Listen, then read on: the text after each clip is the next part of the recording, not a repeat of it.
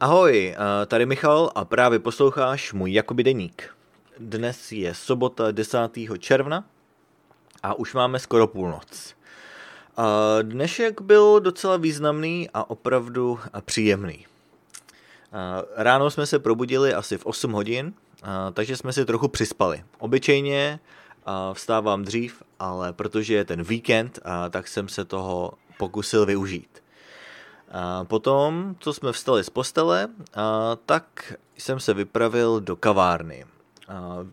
Vypravili jsme se do naší místní kavárny, kde mají opravdu výbornou kávu a naštěstí tam bylo místo, nebyla tam dlouhá fronta a měli jsme si kam sednout. Takže jsme si dali kávu a k tomu jsme si dali pečivo. Já jsem si dal croissant a takovou trochu sladkou kávu. A poslední dobou se snažím pít kávu, která není tak sladká, jako třeba latte, čímž je hodně mléka. Ale dnes jsme si dopřáli trochu sladší nápoj. Já jsem si dal moka, což je teda káva vlastně s kakaem, že? Nebo s čokoládovou s nějakým čokoládovým syrupem. Takže to bylo výborný, moc jsem si to užil. Potom jsme se vrátili domů a dnes dříve než obvykle jsem se pustil do čtení a do tréninku poslechu a opakování slovíček. To většinou dělám odpoledne, ale protože dnes na odpoledne jsme měli další plány, tak jsem si řekl, že to sfouknu co nejdřív. Ale potom, co jsem teda skončil se svým studiem, tak jsem si pustil Zdeňkův anglický podcast. Zdeněk mi dnes poslal odkaz na díl, který právě vydal. Byl to vlastně díl, který jsme nahrávali asi před 2 týdny a je to vlastně rozhovor tedy se mnou. Povídali jsme si o tom, jak jsem vlastně přijel do Ameriky, takže pokud byste si to chtěli poslechnout, tak poslal jsem odkaz na svůj Twitter, a nebo to můžete zkrátka najít na YouTube. Když napíšete do YouTube Zdeněk English Podcast, tak to určitě najdete. Takže to bylo moc pěkný. Poslechl jsem si celý ten díl.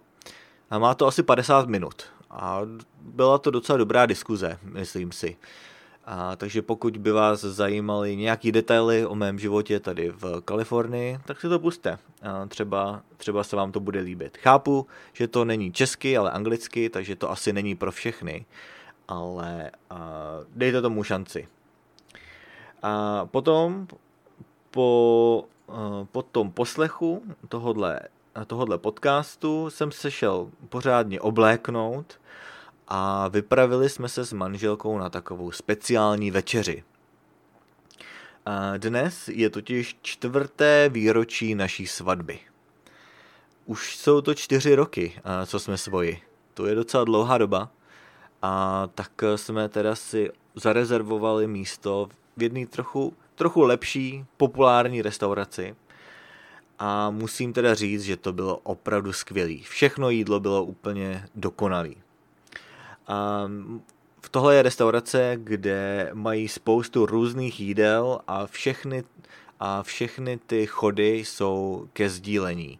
Takže objednáte si třeba jeden velký chod a k tomu spoustu dalších předkrmů a takových prostě menších talířů. Takže to bylo výborný.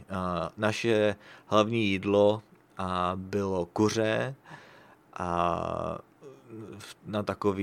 v takový citronový polevě a myslím si, že tam byl i nějaký med v tom kuřeti. To bylo ale výborný. Bylo to krásně šťavnatý a nebylo to vlastně jenom smažený nebo pečený kuře, ale bylo to vyuzený. Takže moc jsme si na tom pochutnali. No a k tomu jsme si objednali spoustu jiných menších chodů. Byly tam různý fazole a byly tam takový skoro jako bramborový krokety. Co tam bylo dál? že jo, chleba focaccia, to bylo taky moc dobrý, a takový menší salát, který byl z nektarinek a feta cheese, teda sýr, a co tam bylo dál. No, prostě všechno bylo moc dobrý. Možná nahraju nějaký fotky na Twitter, pokud byste se na to chtěli podívat. Minimálně to nahraju pro sebe, abych na to nezapomněl, protože bylo to opravdu skvělý a bylo to dobrý zážitek. Seděli jsme celý odpoledne venku a venku bylo příjemně. Vlastně dnes bylo, maximální teplota byla asi 80 stupňů, což teda nevím, kolik je teď v Celzích, ale schválně se teda podívám. A teď je venku 61 stupňů Fahrenheitu, což je 16 stupňů. A když bylo těch 80, tak to bylo 27 stupňů.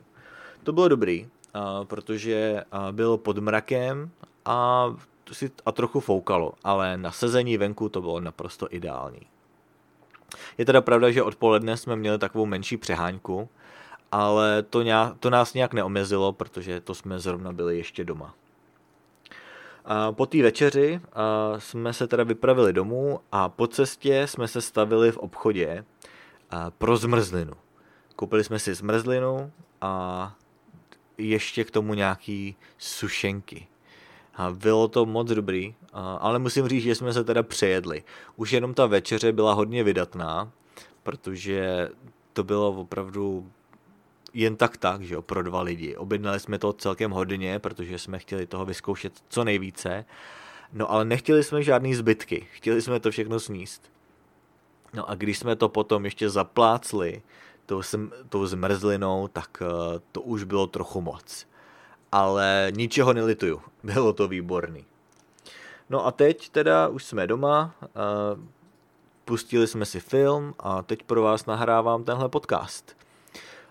Je 11:30, takže dnes už mě asi nic nečeká. Tenhle podcast vám nahraju, no a půjdu brzo spát. Musím si pořádně vyčistit zuby, protože ještě cítím nějaký kus masa mezi zuby. To není úplně příjemný. Možná ty detaily jsem si mohl nechat pro sebe, ale to je spíš tak asi pro mě. Prostě přemýšlím nahlas. Každopádně jsem rád, že jste si poslechli celý podcast až takhle do konce. A pokud jste si opravdu poslechli celou epizodu, tak mi třeba napište zprávu na YouTube a napište mi, jaká je vaše nejoblíbenější příchuť zmrzliny. Já zmrzlinu miluju a tak rád zkouším všechno možný. Tak mě prosím inspirujte, ať si vyzkouším něco nového. Takže to je teda vše, děkuji za poslech, no a uslyšíme se zase zítra. Ahoj.